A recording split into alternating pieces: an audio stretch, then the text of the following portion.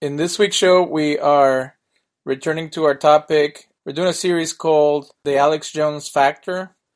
And the reason we're focusing on that individual is because we see a lot of disinformation coming from that camp of thinking, conspiracy theories, right-wing propaganda, and like their own version of history and facts. So I contacted our previous guest on the show, Dr. Eric Kurlander, to share his opinion on a particular meme that is going around. But there's other issues that I would like to discuss with him related to conspiratorial thinking and how that's related to his expertise. Dr. Kurlander is an expert on modern German, European, and world history, and he has a PhD on modern European history from Harvard University, an MA from modern European history, and a BA in history from Bowdoin College. Last time we spoke about your book, Hitler's Monsters, and I was going back through our interview and realizing a lot of things that you talked about in your book are coming to the surface. And, with the alt-right and a lot of the white supremacist stuff happening right now, it just worries me that a lot of these things are becoming mainstream. And now talk about fake news or disinformation. There's a lot of things that are being put out there, and there's the critical thinking that we need to be able to break down these narratives. Doesn't seem to happen in the media or in the marketplace of ideas. So if you don't mind, Dr. Kurlander, we're going to try to break down some of those subjects. But let's start with our first topic, and that would be that meme regarding Hitler. And I'll read it for our audience, and then we can get your commentary on it. One of my conservative friends posted this, and I know where he's going with it because that's been the attack at Alexandria Ocasio-Cortez and Bernie Sanders regarding their support of democratic socialism. So this is the quote that is posted.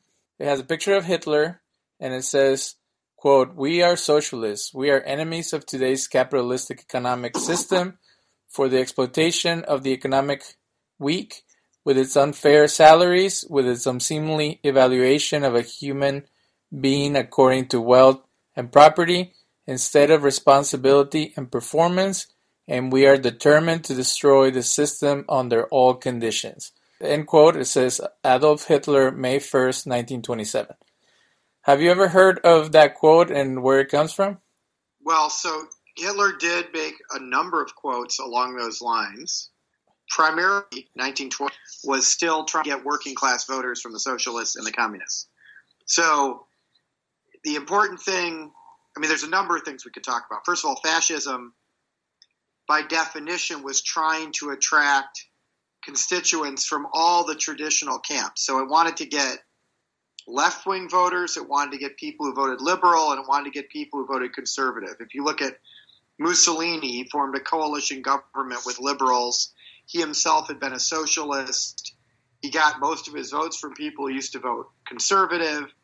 So fascism was this kind of collective movement that was trying to radicalize the bourgeoisie and draw workers away from the left because as National Socialists, they hated the left, which they saw as international, Jewish, pro-immigrant, anti-war.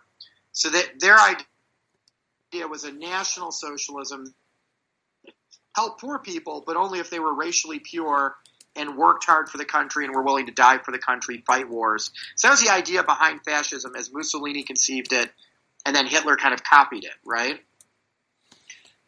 So we'll start there. But what happened was the Nazis tried to get support from workers. They called themselves a National Socialist German Workers' Party. But the working class, people who worked for a wage, were in trade unions, worked in a factory, were voting for two parties 80 or 90% of the time, the communists and the socialists. Even at the Nazis' peak, 1932, they weren't getting more than 20% of the workers. So what happened after 1924-25 when Hitler went to jail is they went through a kind of metamorphosis. So their party program still had stuff in it that kind of sounded socialist, like we're going to break up the big banks, and we're going to prevent interest capitalism, basically Jews from charging lots of interest to people who needed loans and all this kind of stuff. But they realized the people who like voting for them, and there are political scientific regression charts showing the likelihood of different demographics voting for the Nazis. The least likely to vote for the Nazis were Catholics and workers. The most likely were middle class and lower middle class Protestants. So when they saw that in the mid to late 20s, they decided that's what they were going to go for. So you had a party that sounded very radical and had given speeches attacking capitalism. But by 1930 and 31, when they met at something called the Hartsburg Front with the German conservatives and a bunch of big business leaders and some liberal elites, pro-capitalist liberals, by that point they had moved to the right on a lot of issues because their voters were pro-right, were pro-capitalist, anti-socialist, anti-communist. So it's complicated. Fascism doesn't fit neatly into any box, but the voters who voted for the Nazis were middle-class Protestants. Does that make sense? Okay. So when we're talking about socialism, can you give us a definition? Because the definition for fascism, it comes up Wikipedia. I guess I can look up Webster Dictionary, but it says a form of radical right-wing authoritarian ultranationalism characterized by dictatorial power, forcible suppression of opposition, and strong regimentation of society and of the economy, which came to prominence in the early 20th century Europe. So in my research, you can have fascism even in democratic countries. According to one article, it said that even Mexico at one point was fascist, or other democracies. So it doesn't. So fascism is not connected to socialism, or it can be. It's abstract terms. Socialism is an approach to social and economic policy, right? It means the state is going to control the means of production to some extent and decide how to distribute resources. You could have socialism you could have a mixed economy that has our military is socialist. The VA, medical insurance, socialist. Social Security is socialist. Technically speaking, it's just an approach to economic distribution. Capitalism, in its purest form, free market capitalism, means no state intervention and, freedom of movement, trade, the lowest possible prices for anything, whatever, marginal utility, all these kinds of things. So the two are usually, in some way mixed in all economies. All I'm saying is the fascists were not classical liberals, okay? So let's start with things that are easier to orient. Classical liberalism, of Adam Smith, early 19th century, says you get rid of feudalism and all these weird regulations and all these bizarre interventions in the economy based on birth and whether you're a member of the clergy, nobility, and you just let people who work hard accumulate money and trade with other people in other countries who work hard. The world's going to be a better place, right? That's classical liberalism, what the British called the night watchman state. Fascism is not that. Fascists have no problem intervening in the economy. They have no problem with a strong state or military or relatively high taxes. So they're not liberals, and they're certainly not classical liberals. Traditional conservatives, not what we would call our modern conservatives in America, many of whom are actually classical liberals, they don't mind maintaining traditional institutions that might obstruct perfect freedom, but they don't they're not fascist in the sense that they're not asking for a one-party state, that's radical with people running around in uniforms and forcing everyone to do what they want.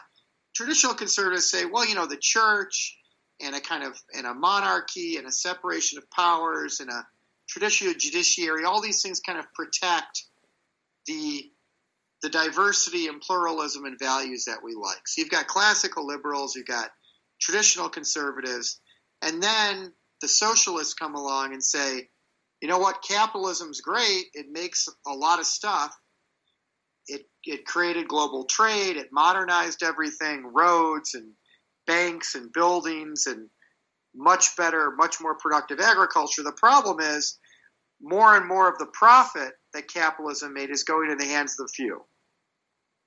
So our goal as socialists is to redistribute that, and the most radical form, revolt against capitalism and get rid of capitalism, and then everyone can just share the products of capitalism, right? Okay. So those are kind of the three movements that by the end of the 19th century, people were kind of supporting. Classical liberalism, conservatism, we don't want to change stuff too much. We like traditional institutions, and socialism. And what the fascists did is they kind of mixed different elements. In a way, they were conservative because they rejected liberalism and socialism of the modern international variety. Like all peoples are equal, everyone trades, borders are open. Whether it was socialist or liberal, they didn't like those ideas. But they didn't mind state intervention, right? And that way they're not classical liberals and they're not really traditional conservatives. And what you're seeing today, to bring it, I think this is why it's confusing for your friends, you have a lot of conservatives now who would tell you that they're what we would call classical liberals. They don't believe in big government. They believe in free trade, individual rights, civil rights, the Constitution. But the reality is many of these people are supporting Trump or, Bannon or Steve King. And these people are not classical liberals and they're not traditional conservatives. They're much closer to alt-right or fascist, a one-party state. They're frustrated when the Constitution gets in their way. They don't like a separation of powers. They don't want free trade, NAFTA, TPP. And so what fascism is it's taking all these different elements and saying we just want a powerful state with a big military that kicks out foreigners and oppresses people who look and act different. And if that means slightly higher taxes here or control of the economy there in order to build the military or infrastructure, we'll do it. Is that helpful? Okay, so if we go back to the quote, according to one of the fact checkers, that quote is actually from a pamphlet by Gregor Strasser in 1926, and he does doublespeak as well because he'll say socialist stuff on one hand, and then later on he says that people are not equal, and that there's people who are more equal or more blessed than others, and that helps society and the state. But usually based on race. So first of all, Gregor Strasser was on the left side of the political spectrum in the Nazi Party. Okay. He and Goebbels. So that's the other interesting thing, right? Mussolini, Goebbels, Gregor Strasser had all been somewhat sympathetic to socialism. Even Hitler, when he was younger, there's some evidence. Thomas Weber wrote a book. Right after World War I, Hitler was sympathetic to socialism.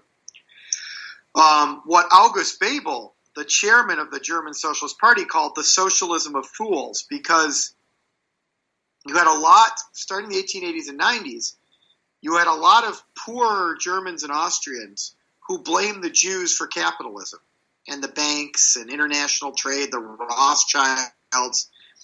And so instead of attacking capitalism as a system that exploits everybody, they blamed it on Jewish capitalism.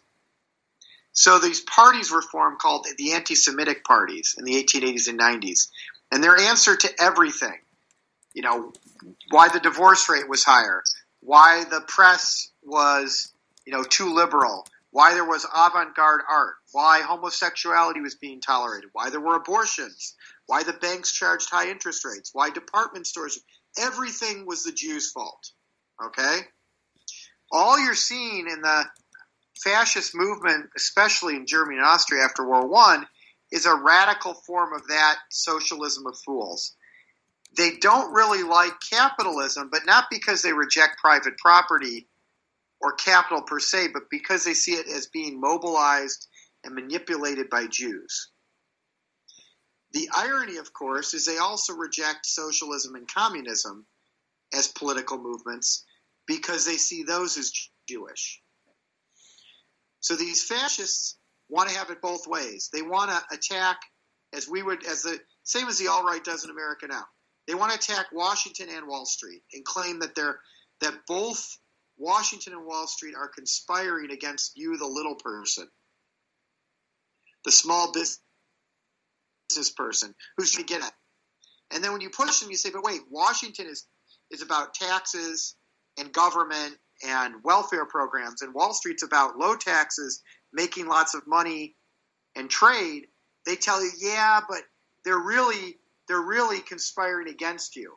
Now, in America today, they're less likely to say it's the Jews pulling all the strings and more likely to, blame it on Muslim conspiracies or what have you. But it's the same idea.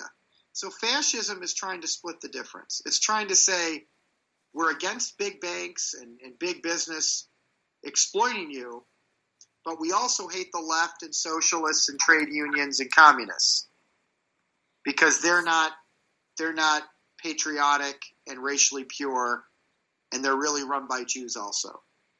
So that's what's confusing. Well, we're doing another show about libel and slander against Jewish people in America still happening, and it's just outrageous. I was listening to this one individual, and he was saying that everything was Jewish, that communism is Jewish, that the Catholic Church is the strings are being pulled by the Jews. Like everything you heard from the Nazis and from Nietzsche, Freemasons are Jewish, Mormons are Jewish, Jehovah's Witnesses are Jewish, evangelical churches are Jewish. So it's like it becomes the gremlin in the airplane that the Jews are behind everything. And it's still being said today. What Jewish values were they associating with communism and liberalism at that time, and what are they? And I guess they're doing it now as well. Well, my colleague of mine, Paul Honnebrink, just wrote a book called The Myth of Judeo-Bolshevism, which is it's two things in combination, right? Or really three. It starts with the idea. I mean, you don't have a long tradition of anti-Semitism in Japan or Korea because they're not Christian countries, right?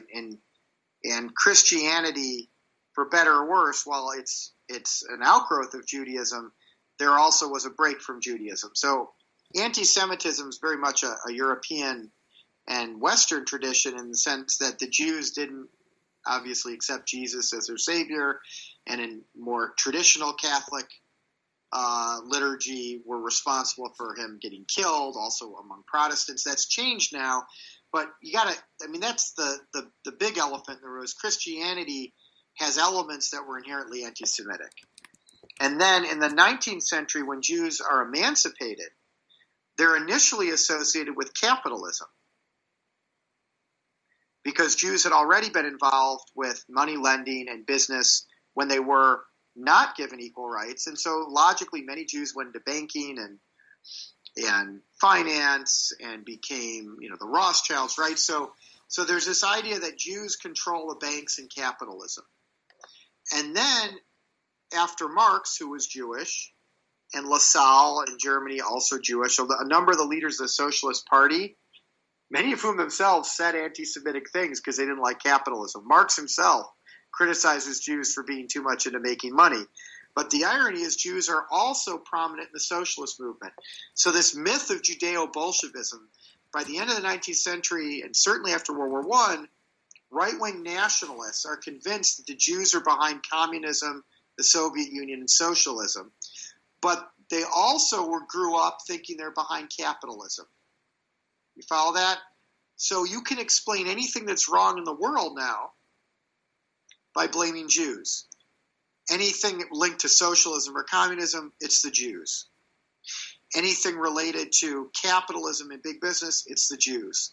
Anything related to the disintegration of Christianity, right? People not caring enough about Jesus, the Bible, also the Jews. So that's a pretty big reservoir by the first third of the 20th century on which to draw if you're right wing. And the fact that some left-wing thinkers, some socialists also vilify the Jews insofar as they're capitalist, right, means that you've got a lot of people in Europe saying the Jews are at fault for almost everything.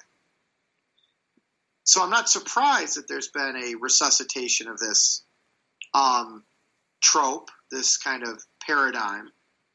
Definitely, as you see in my book, the Nazis could tie almost anything to Jews, right? Any conviction they had could be tied back to the Jews being behind it. But is it this scapegoating and whipping boy mentality, or is it part of that magical thinking we talked about last time? Because if you look up the definition of capitalism, the antonym of capitalism is communism. So Jews are on both sides of the conflict? Right. That's why it's conspiratorial or magical thinking. A guy named Adolf Leschnitzer, already in the 50s or 60s, wrote a book, The Magical Basis of Anti-Semitism. It's magical thinking. To think the Jews are behind the Vatican and the big banks and, pornography. I mean, literally everything. This is a typical Freemasons, right? It's typical right-wing conspiratorial thinking, which right? And it works. I mean, the lower middle class Protestant voters who voted 60, 70, 80% for Nazis, if you look at that demographic in Europe today, the lower middle class Protestants in Britain or America, or Catholics in France, because they don't have Protestants, they're the ones who like Le Pen's movement, or in Hungary, Romania, Poland. It's lower middle class, white, primarily men, but also some women, right, who feel squeezed between big business, department stores, banks, international trade, which they can't compete with and don't quite understand, and the left, the urban, pro-socialist, pro-green, pro-cosmopolitan groups that just make them uncomfortable. And then when you throw in immigrants and ethnic diversity and gay and lesbian rights, oh my God, that kind of cocktail for them living in small towns or rural areas. So it's the same triggers for the same population that we saw in the interwar period. It just has slightly different form, slightly different rhetoric. But it's not classical liberalism. It's not traditional conservatism. That's what's really important. There is an element of anti-capitalism in the Trump movement, for example. These are people who want protection. They want protection from China, protection from Mexican labor, coming in and taking their jobs. They want walls. They want infrastructure. They want the government to help them. Now, unlike the European right, our right isn't quite at the point where they're openly asking for a welfare state to take care of them. If you look at the French and the Dutch right, as long as you're blonde and blue-eyed and a native French person, it's fine to have universal health care. They just don't want it for Muslims or Slavs, right? In America, our alt-right isn't quite that sophisticated. So they're asking for protection, but they're still kind of smiling and nodding when Trump or other Republicans talk about business and trade and low taxes, as if that's going to somehow fix their problems. They kind of know it won't, which is why they didn't vote for Jeb Bush or Rand Paul or all the other, capitalist neoliberal elites that usually win the Republican nomination. They kind of get that that's not going to fix their problems, in the same way that by the late 20s and early 30s, lower middle class voters in Germany were rejecting the traditional conservative party and the two liberal parties and saying, they don't speak to us. Like, we know we hate socialism and communism because that's evil and Jewish, but this business stuff and constitutions and free trade, tariffs, that's all complicated. We're going to go with the Nazis because they seem like a real protest party that's nationally focused and is going to fix all our problems. And that's kind of what you're seeing happening in Europe and America today. Well, tell us. They don't really free trade. Well, tell us about populism, because what everybody's saying is there's a rise of populism across the world. So, where does that fit within the different movements? Well, populism exists on the left and the right. I mean, democracy is based in populism. I don't quite. The political scientists love to talk about populism as if it's a coherent thing. Democracy, by definition, in the modern world, since the French Revolution, is populist. People who get elected, people who can get millions of votes, tend to have popular appeal. They're usually not, kind of, out of touch elites. Occasionally, you'll get a George Bush Sr. who, riding Reagan's coattails, was able to squeak into office, but, well, not squeak in. I mean, he beat Dukakis badly, but Dukakis was hardly a populist. So, usually populism is Clinton was a populist. Reagan was a populist. Carter, to a great degree, folksy Southerner, was a populist. So I don't quite get this populism thing, other than it's usually a reaction against the most kind of cookie-cutter elite Washingtonian image of a politician. So Mitt Romney would have a hard time being a populist, right? But Obama had many populist elements. He appealed to regular people. He was charismatic. He gave impassioned speeches. He would speak in slang just like Clinton could speak in a Southern folksy tone and play the sax. I'm not dismissing populism as a force. I'm simply saying that it's just as likely to get a great Democratic Obama as it is to get a fascist elected or a Republican like Reagan. I'm not sure how it's unique to fascism, if that makes sense. Okay. You follow what I'm getting at? Yes. It's more the ideology and the constituents that define fascism against its democratic competitors, liberalism, conservatism, and socialism. They get different constituents, or they're able to pull away the traditional constituents who vote for liberals and conservatives. They tend not to do as well with the working class. The urban working class, the kind of cosmopolitan, young ethnic minorities, whatever you want to, who live in the cities, they tend not to be as attracted to the right-wing populism we associate with fascism. They tend to do better with white, rural, and small-town Protestants who come from what we would call a middle-class or lower-middle-class background. But you can still have fascism within a democratic state or a socialist state, correct? Well, we've only had fascism. If fascism is a thing, and it's hard to define, let's say there's a continuum of kind of modern nationalist authoritarianism that we've seen in Franco and Salazar, Spain and Portugal. We saw it in Hungary with the Arrow Cross movement, Croatia with Ustasha, Austria, Nazi Germany. Whatever we want to call that, let's call that vaguely fascism or proto-fascism. It's only come to power in modern industrialized states that have a democratic constitution. That, by definition, fascism's only come to power in those cases.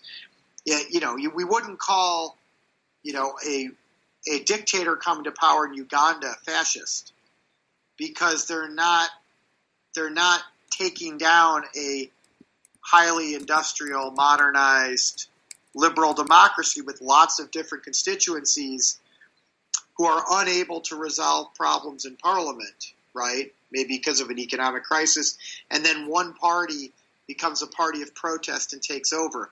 That's usually, we're talking about systems that already have a kind of weaker democratic tradition. Well, if we're talking about Uganda or maybe Chile or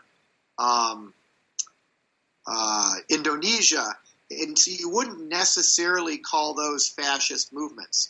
Fascism usually connotes a vibrant modern liberal democracy with a diverse capitalist economy that through a variety of internal and external crises like the Great Depression, World War, loses its ability to create a majority government, right? The parliamentary system breaks down. And so people get more and more frustrated. Nothing's getting done. Unemployment's growing, or fighting between left and right in the streets, or ethnic minorities are being persecuted. And then this right-wing extreme party promises to protect everyone from the left. And that party gets more and more votes. And then eventually it kind of imposes its control over the liberal democratic institutions and erodes them, if they haven't been eroded already, which they usually have. So if you look at when these fascists come to power, it's usually that the liberals who were in power, or in Weimar's case, the liberals, the Catholics, and the socialists, weren't able to stabilize things sufficiently or get enough votes to kind of protect liberal democratic institutions. They became vulnerable. Often conservative nationalists exploited those institutions or tried to change the Constitution or rule by decree or executive order. And then eventually, by the time people were so desperate for any kind of authority and order, they went with fascism as a solution to the problem. Okay. So you don't have fascism in socialist states. Let's put it another way. So I'm from Mexico, and the party that was in power for 90 years was the Revolutionary Party. The PRI? Right, and I always thought, well, they're the Revolutionary Party. They're supposed to be, fighting for the people. But once they got in power, they became fascist in the sense of they control the electorate, they control the media, and whoever they chose would always win. And then some of their people moved to the other party, to the PAN, and then they just changed the name or whatever, and then the PAN started doing the same thing. So my fear is always, like, when you have a democracy, I went to Italy and they had a communist party running, and it's like, how can you have a communist party? Wouldn't they, when they win, wouldn't they just take over? So let's start with Mexico. So Mexico did have a revolution, and they do have regular elections.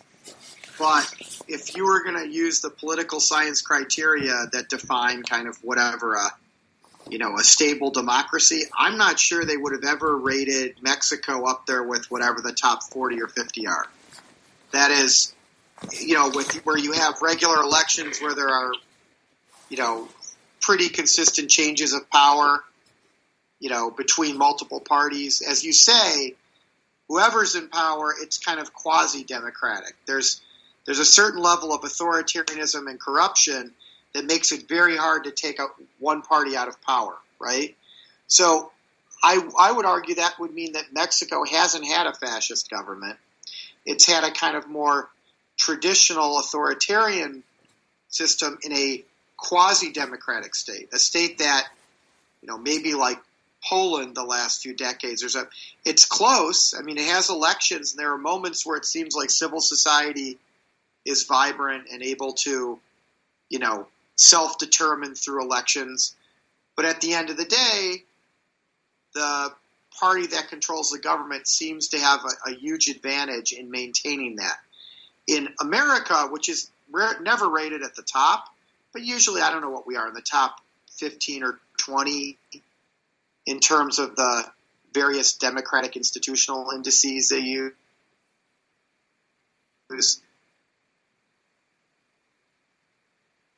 Peaceful, right? You have mixed government quite often, as we do right now. So it's in countries that have had that tradition that then lose it that are most often the ones that go fascist. So if you look at Italy and Germany, they had pretty much parliamentary systems going back to the mid-19th century, 1860s or 70s, that had more or less functioned. But then you get World War I and economic crisis, and they kind of break down. If you look at France, which is a pretty strong democratic and republican traditions going back to the French Revolution, and yet they've had multiple points in their history. Napoleon third, which you could call proto-fascist, the Action Française in the 30s, which came very close with other right-wing groups to taking power. The only reason they didn't is because the communists, and this gets to your question about Italy, the communists, the socialists, and the left liberals agreed to form a government called the Popular Front, which could barely eke out a majority, so the right wing didn't take over until when they lost the war. Vichy basically was proto-fascist. So, it's very hard. Another way of putting it is it's very hard in a modern industrial society with lots of competing interests to have peaceful transfers of power, to have the ability for different parties that represent different constituencies to consistently govern and make compromises and pass legislation. If you look at all of human history, and if you look over the entire world, it's only really in the last 50 to 100 years, and in relatively few countries, where everyone can vote, women, men, ethnic minorities, and democracy is more or less stable, right? That's the exception to the rule. And we're going through a period right now, which is cyclical, where that democracy is being tested. Well, tell us, what do you know about democratic socialist countries such as Canada, Germany, and Australia, and even the State of Israel? I know a lot of people say that the State of Israel is the worst dictatorship in the world, and it's whatever supremacist and imperial, but like all these places are socialist democracies that work pretty well. Why are Americans so afraid of those terms? Well, I mean, it's hard to say why are they afraid of it. First of all, I'd say there's the norm since World War II, certainly since World War II. Starting in the 1890s, there were welfare states developing. Bismarck helped create one in Germany. You had the beginnings of one in Britain in the 20s and 30s, then America in the 30s. So the idea of socialist elements being implemented, welfare, unemployment insurance, disability insurance, public education, subsidized lunches, Medicare, Medicaid, these are fairly normal in modern industrial societies that are liberal, whether you want to call them liberal democratic or social democratic.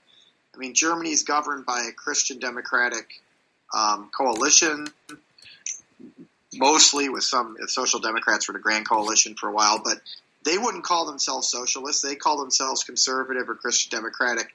My point being is there's a pretty robust welfare state in most modern industrial societies, whether it's South Korea, Australia, Japan, as you brought up, Canada, Israel. America has a pretty strong welfare state itself. It's bad. It's poorly financed.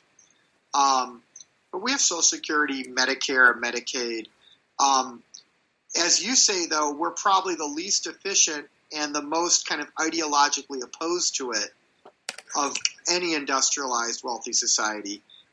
And that's an interesting question. Why do Americans, including the Democratic Party, look at what happened with Obamacare, seem so allergic to just efficiently spending their tax money by directly creating these programs and not, like in the case of healthcare, bribing private insurers to do it for them and therefore paying, hundreds of billions more? That's a great question.